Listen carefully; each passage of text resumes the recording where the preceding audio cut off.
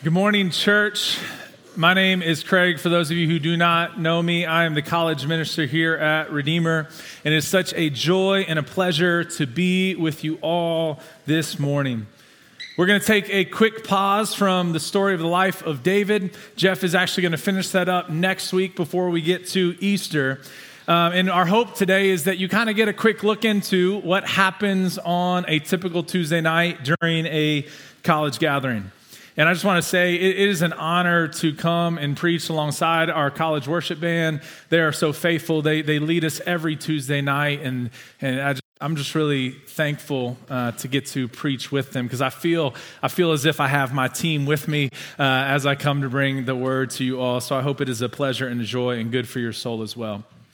You know, Joel told me at the start of the year, he said, hey, March 26th, we want you and the college band to come preach. I said, great, what am I going to preach on? He said, you can preach on anything you want. And so I racked my brain and I was thinking through, I said, okay, like I could preach on predestination or I could preach on politics. I think that would be a really good one. But for whatever reason, the sermons just didn't come together as I was thinking through that.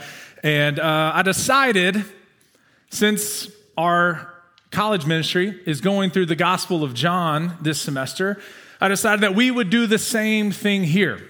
Just about a week ago, we finished John 16, so today we will be in John 17.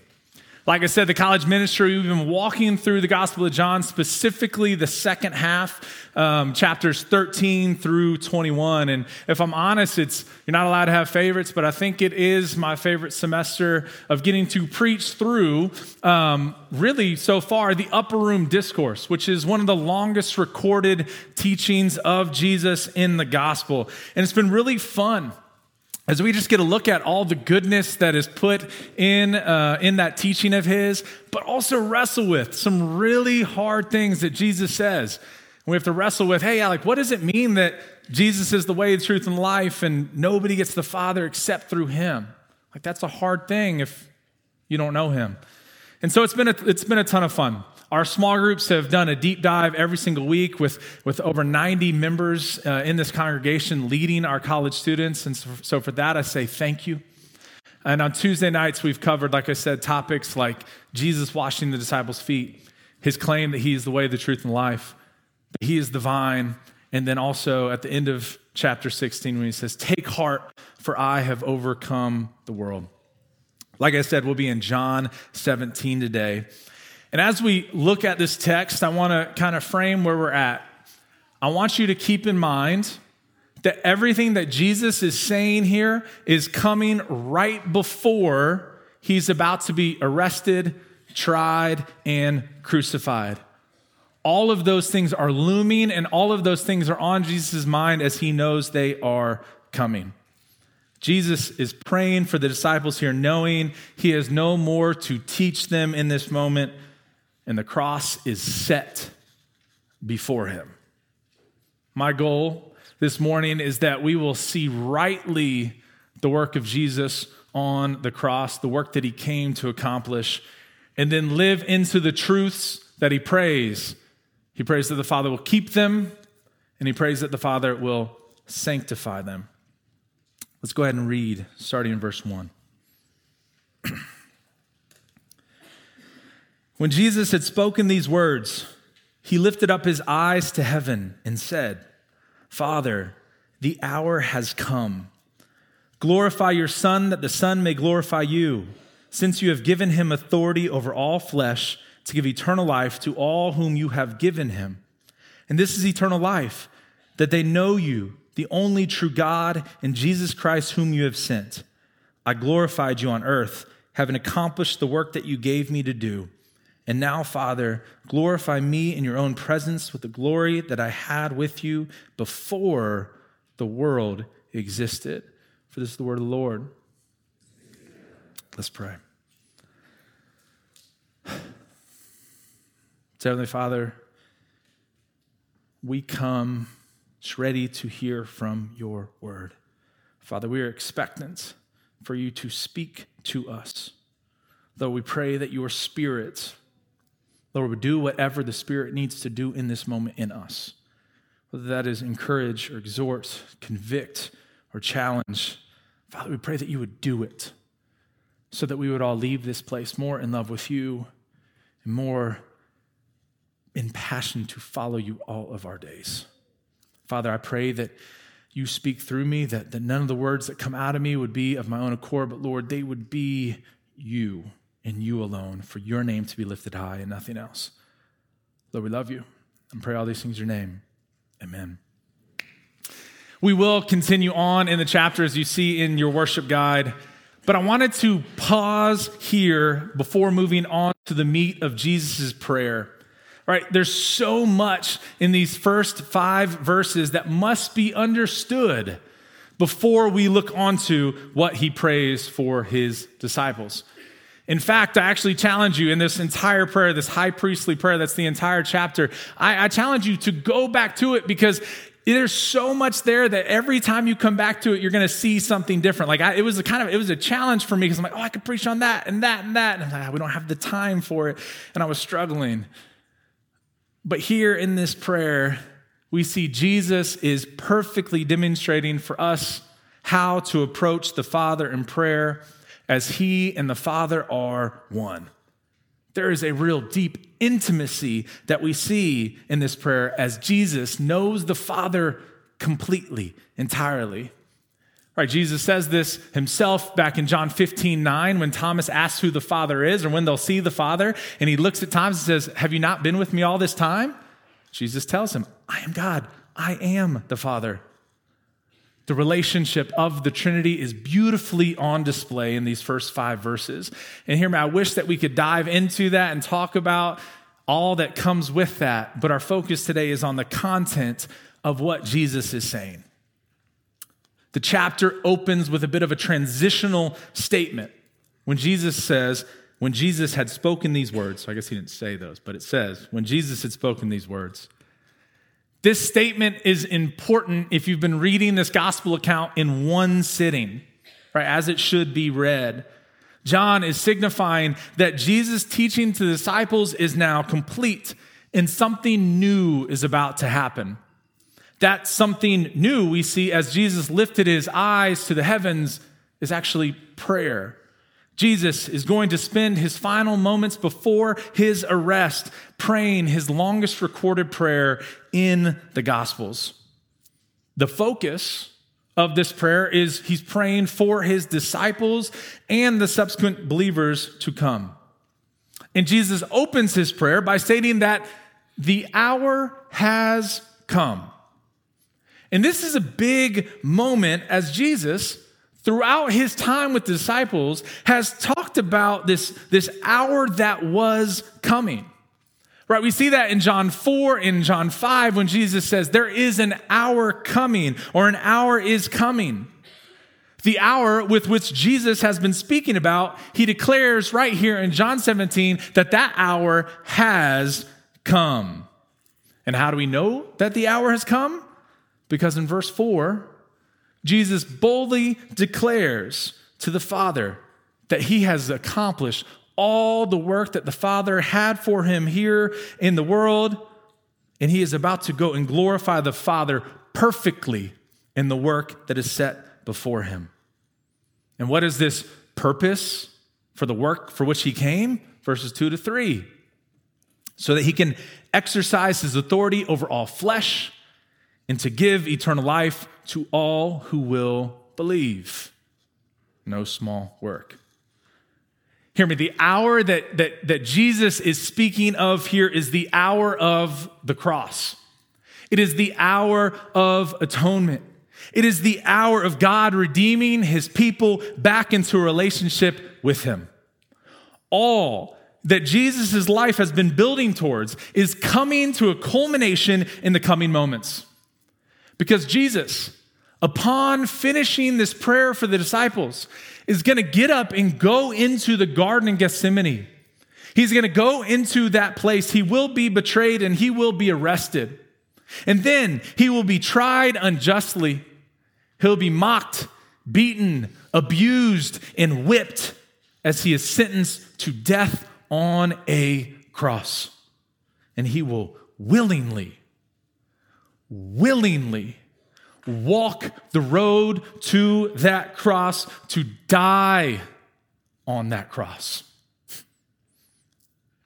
The King of Kings, the Lord of Lords, will be put in the most vulnerable and humiliating places as he stands nailed to a cross and dies.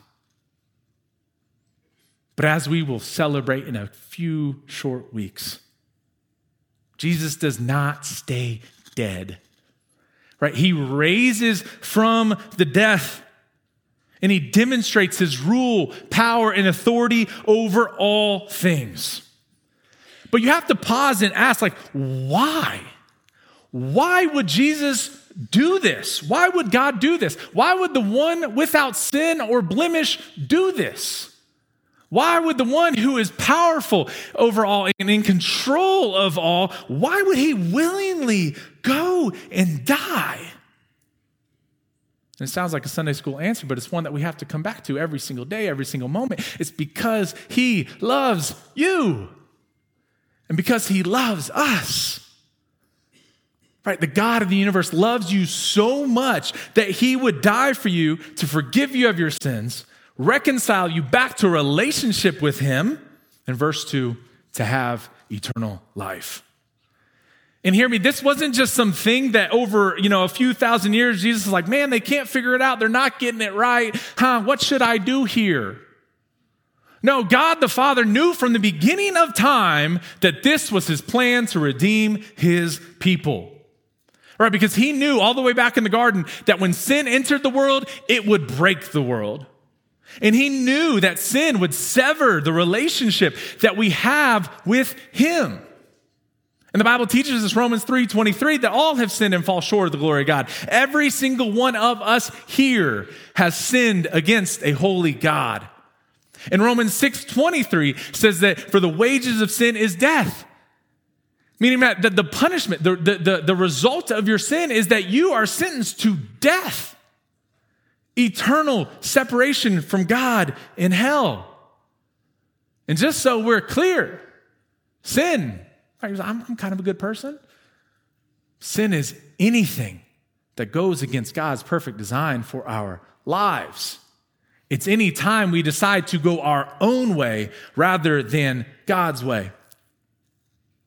God's standard is perfection to be in relationship with him. But not one of us measures up.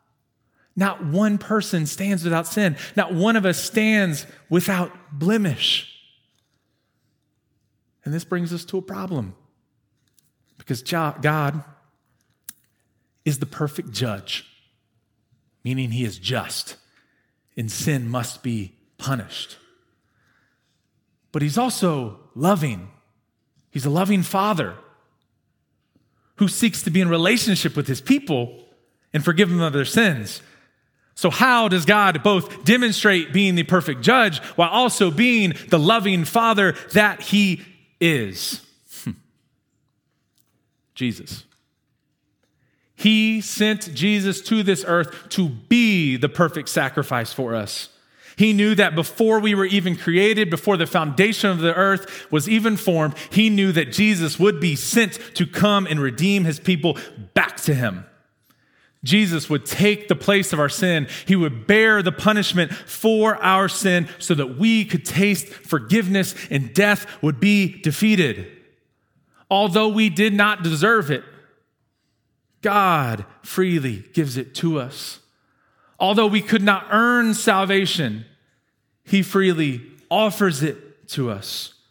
And although we could not live up to his standard of perfection to be in a relationship with him, he would take the penalty on himself, defeat death on our behalf, and as he states here, reconcile us back to him and offer us eternal life. We deserve death, but he gives us life. This is the hour that has come. And what a marvelous hour it is indeed. And hear me, we can't move past this to get to what Jesus prays for his people. Right? Like if you don't rightly view what Jesus has done in your life, like if you were sitting there and you were listening to me share the gospel and you're like, yeah, Craig, I've heard this a million times. Get to the next thing. Get to what he teaches. Well, I challenge you, sit at the cross. Because without the cross, we have nothing. It does not matter what he says after if you don't have Jesus. Jesus is saying these things. He's going to pray for the disciples because they know him. And they were going to receive eternal life. So I ask you, do you know Jesus? Not know as in have knowledge of him, but know as in a sense that he has radically changed your life. Know as in a sense that he is your good father that you run to because he loves and cares for you.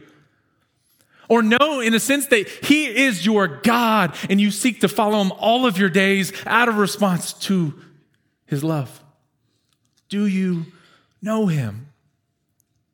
And I think for many in this space, praise God, your answer is a resounding yes.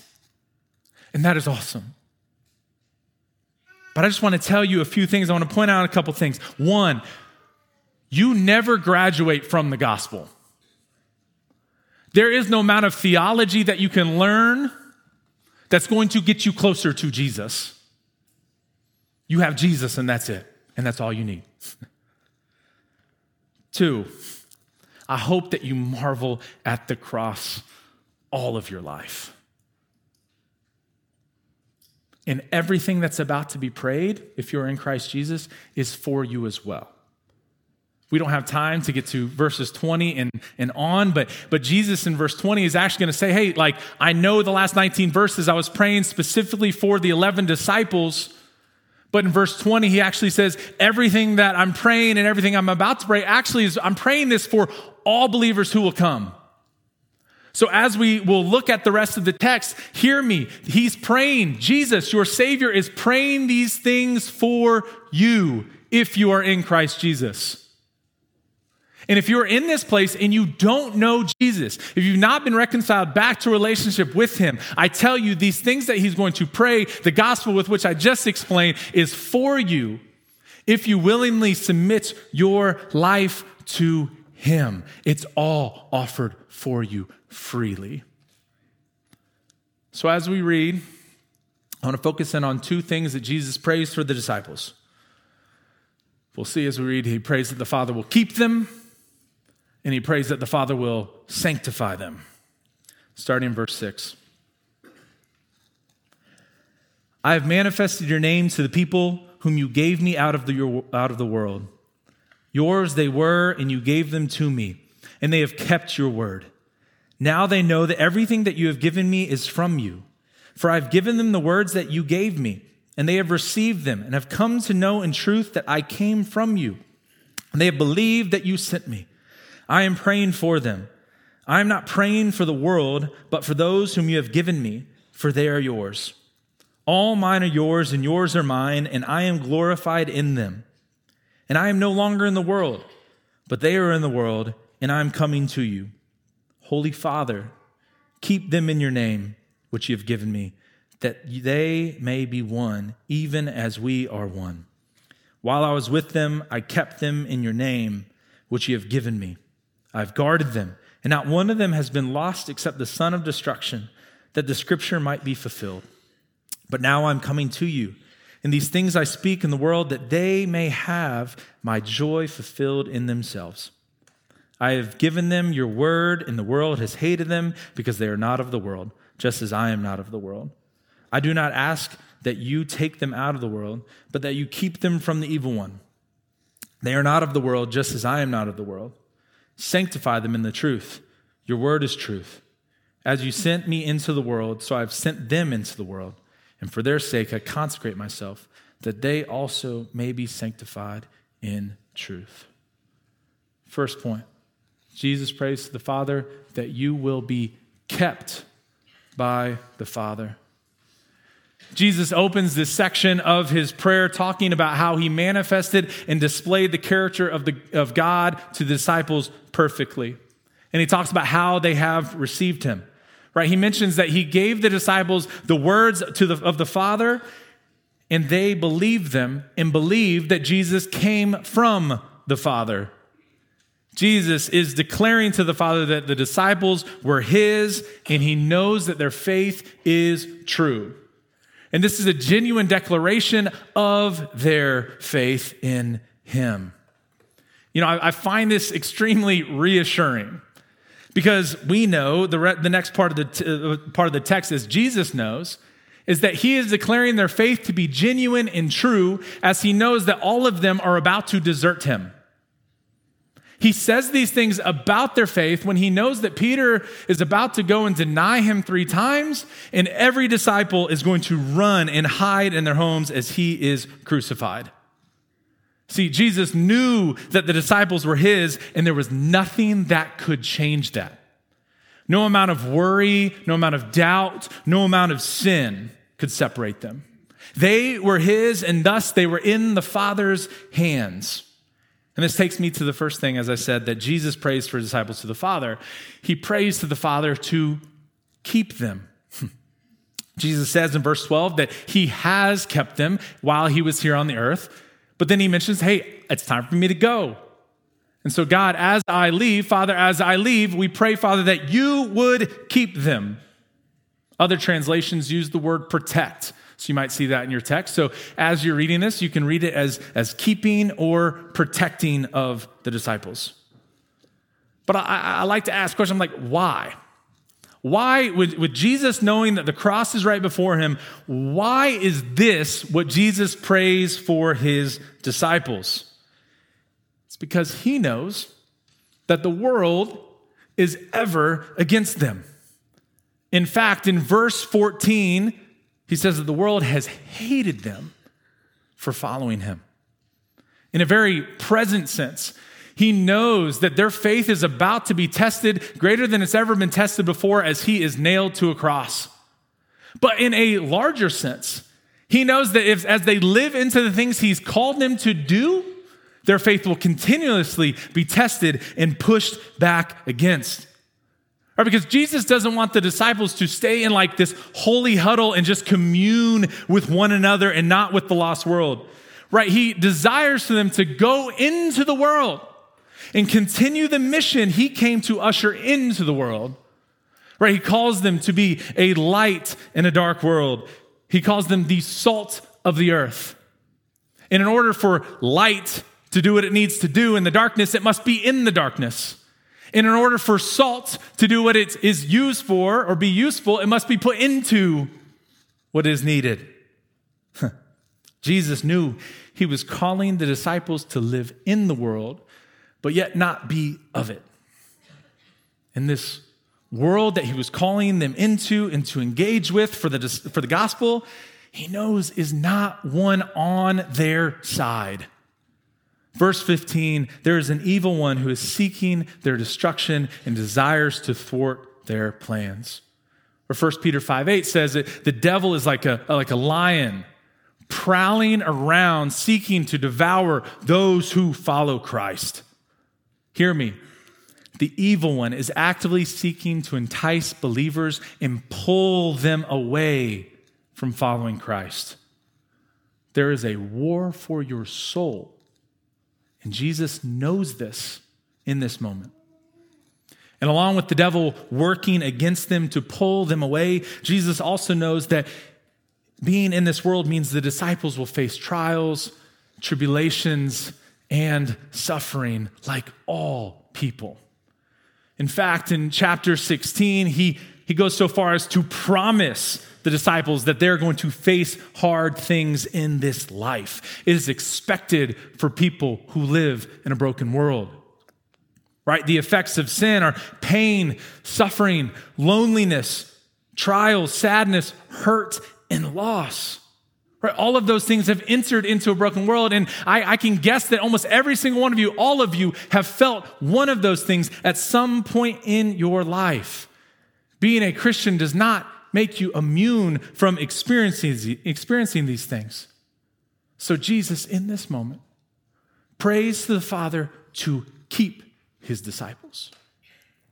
He knows that their own sin, their own anxieties and doubt, their own suffering will tempt them to fall away from faith. They'll be tempted to question if their sin has disqualified them. They will be tempted to question if God is good when they lose loved ones.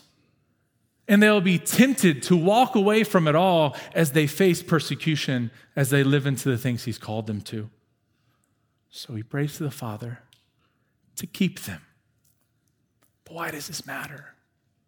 Why do we need to be kept by the Father? Why should this bring us assurance and comfort?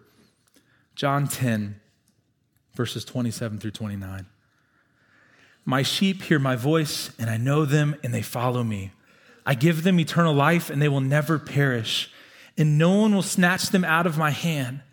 My Father who has given them to me is greater than all, and no one is able to snatch them out of the Father's hand. I and the Father are one. The one that is desiring you to be kept in the faith is in complete control over all. The one who has created the heavens and the earth and every single molecule and every created thing is the one who desires your keeping. That God declared in chapter 10 that he will lose nothing that is in his hands. This prayer of being kept is not simply a prayer, it is a promise for all of those in Christ Jesus. If you are in Christ, you can find hope and comfort in knowing that God will never let you go. See, our God, our Father, is in the business of keeping his sheep when he knows that they cannot keep themselves. John 16:33, Jesus commands us to take heart, for he has overcome the world. There is no ruler, power, or authority over our God. There is no sin. There is no doubt, question, suffering, heartache, or anxiety that can pull you from the hand of God.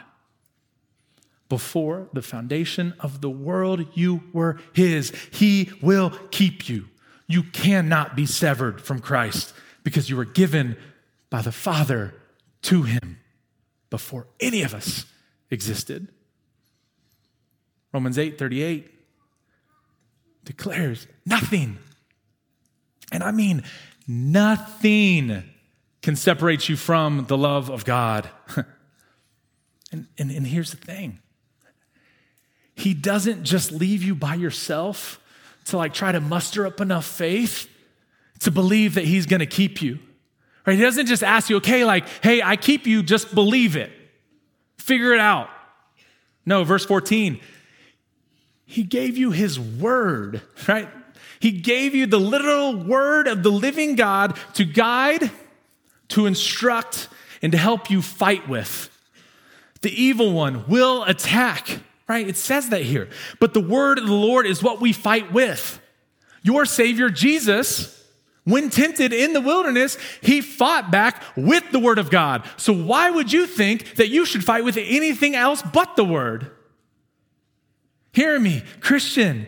Hear me, believer. Write the word of the Lord on your heart is what you are called to fight with.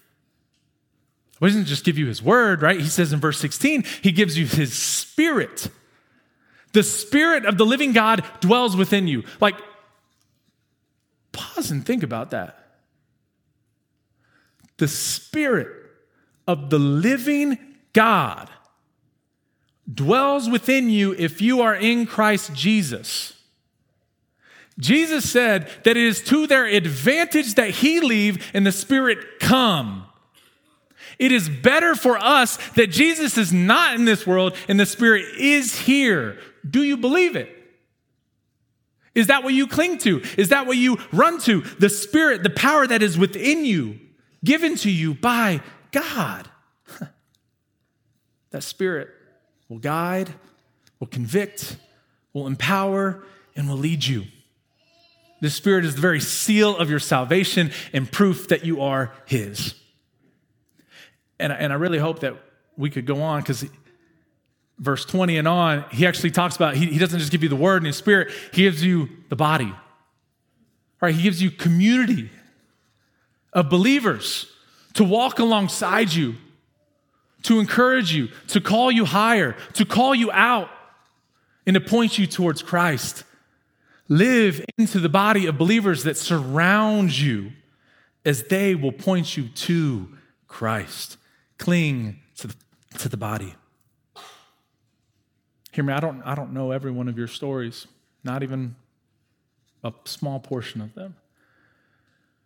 But no matter where you find yourself in this moment, no matter if you're on the highest mountain peak or in the deepest valley, no matter if you're operating in spiritual health or you're at the bottom of a pit, God is near. No matter if you're walking currently in freedom or you're stuck in the cycle of sin, God is near. He is in control, and he is with you, and you are his. He will keep you. Right? Because the very creation of the world, you were his. And before you even knew it, you were his. And before you even can know it, you are his. He will keep you. This is a promise. Next thing that Jesus prays for. He prays that you will be sanctified by the Father. Let's go ahead and reread verses 17 and 19, because I've said a lot of words. Sanctify them in the truth. Your word is truth. As you sent me into the world, so I have sent them into the world. And for their sake, I consecrate myself, that they also may be sanctified in truth. One of the things I love most about our relationship with God is that he doesn't just save us, and like I said earlier, tell us to figure it out from there. He doesn't do the work of salvation for us and then tell us to muster up enough strength and figure out how to pursue holiness and righteousness and all the things he calls you to. No. Jesus here prays to the Father that the Father would sanctify his disciples. And this word sanctify, sanctification is a big churchy word, so let's just go ahead and define it. Sanctification is the process of being made more and more into Christ-likeness. It's the process of turning from sin and living into the call that Jesus has put on your life to live holy and righteous.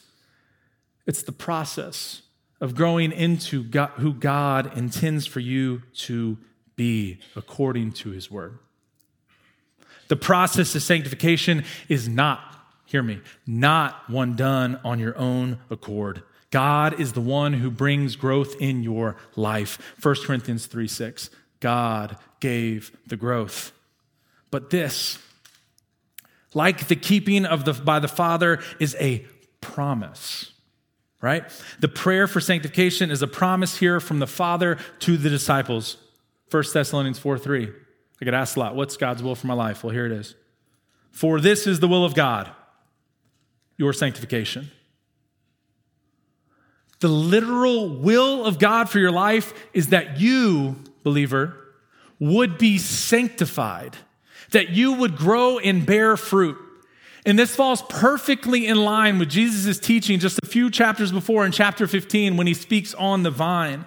Right, because he spoke in chapter 15 when talking about the vine, he said that those who stay connected to the vine, Jesus, will bear fruit. This is not a maybe statement, but rather it's an assurance. It is a guarantee that if you live into Christ, if you stay connected to him, you will bear fruit. You will be sanctified. You cannot pursue a relationship with Jesus and spend time with the Father and not bear fruit. As you turn from sin and turn to Christ, hear me, it's a promise, you will grow in the fruits of the Spirit. You will find victory from sin, and you will grow into the person that God calls you to be. This is a promise, and it's God's will for your life. This should bring you great comfort and joy. Because just like his keeping, God does not leave you alone to figure out this process on your own. He, through his Spirit, will convict you of sin and righteousness and guide you by all truth, as chapter 16 teaches.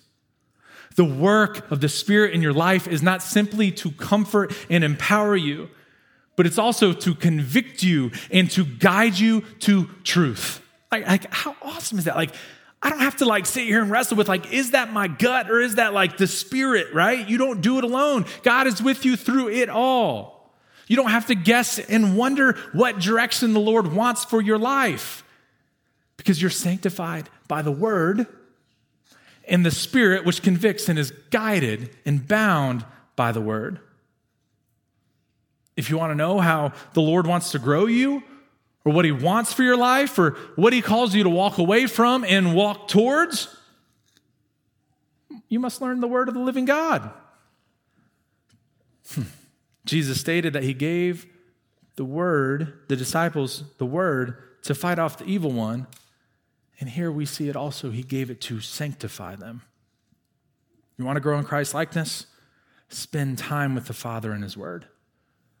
You want to find freedom from sin? Well, write the word on your heart so that you can use it to fight when tempted. You need comfort and strength when you need to persevere. Put those words in your heart so that you can speak them even when you don't believe it over your downcast soul. Christian, keep turning to the Lord and asking him to sanctify you. It is his will for your life. He will do it.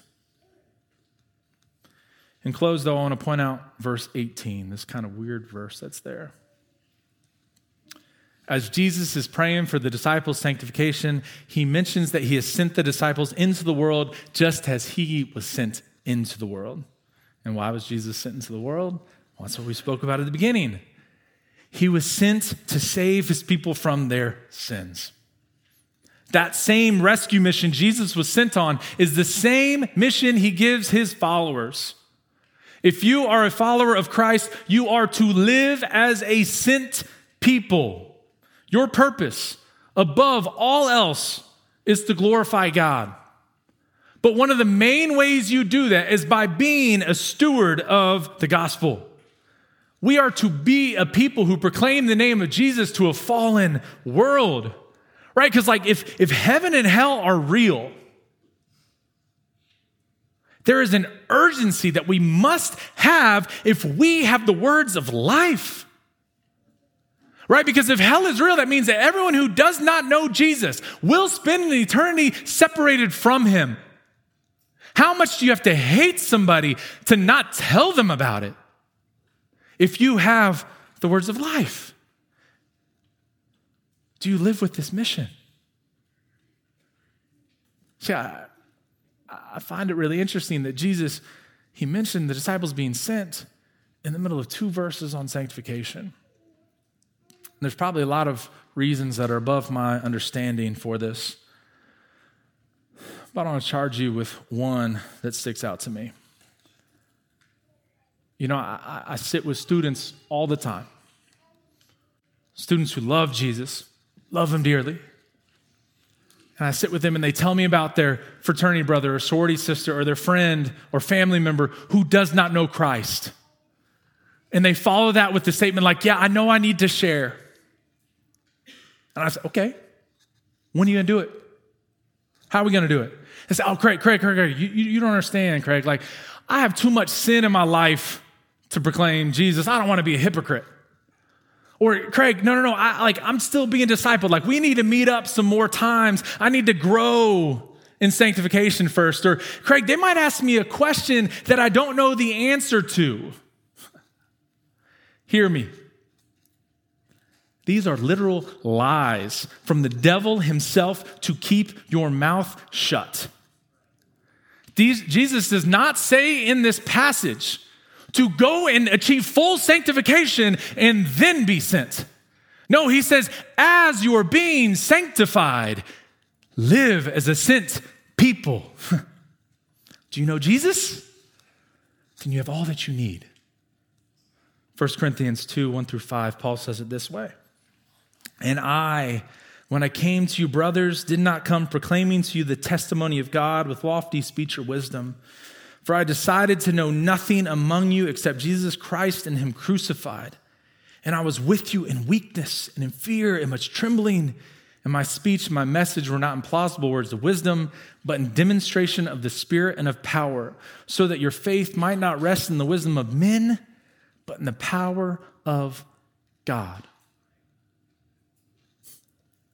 I saw this beautifully displayed when we were in Cuba just 2 short weeks ago. I had the immense privilege of sitting in a home with this grandmother who, when we asked, hey, what do you know about Jesus? She said, I don't know. I've heard of him. We had the immense privilege to sit with her for over an hour, like an hour and a half. And we got to sit there and walk her through the entire story of the Bible with her. And we got to watch as the scales were removed from her eyes as she was coming to understanding. And you saw joy enter her soul. And then she professed faith in Christ. Right? It was this awesome, awesome picture. And that in itself was beautiful. But what was even more cool is we got up, we prayed for her, we talked to her, gave her a Bible, connected her with the local church, and then we went on to go to another house. And we went about the day, but then we got back into the van. And there was another group there, one of our other groups that said, hey, were you sharing? Did you guys share with the grandmother who had a granddaughter with red hair sitting with her? I said, yeah, we did. Yeah, well, what's up? She said, oh, well, we were in her daughter's house. And that grandmother, upon receiving Jesus, ran to her daughter's house and to tell her about who she had just met, that she had met the Savior of the world. That granddaughter, we had forgotten to ask if she understood, looked to grandmother and said, Grandma, I don't understand what they were saying. And praise be to God that her grandmother did not say, hold on, I got to go be discipled first. Hold on, I got some sin in my life I need to get over. Or I need to learn some theology before I can share this. No. She boldly opened her mouth and proclaimed that salvation comes through Jesus and Jesus alone. And that granddaughter put her faith in Christ. Praise God. Hear me. Our going and being sent is not saved for the people that have gone to seminary or people who stand on this stage. Our being sent is for every single believer. Being sent is for all believers. And being sent is a work of the Lord in us. You do not go alone. You go as you are being kept by the Father. You go as you're being sanctified by the Father. And we go knowing that He is the God of salvation and He will save His people. Let's pray.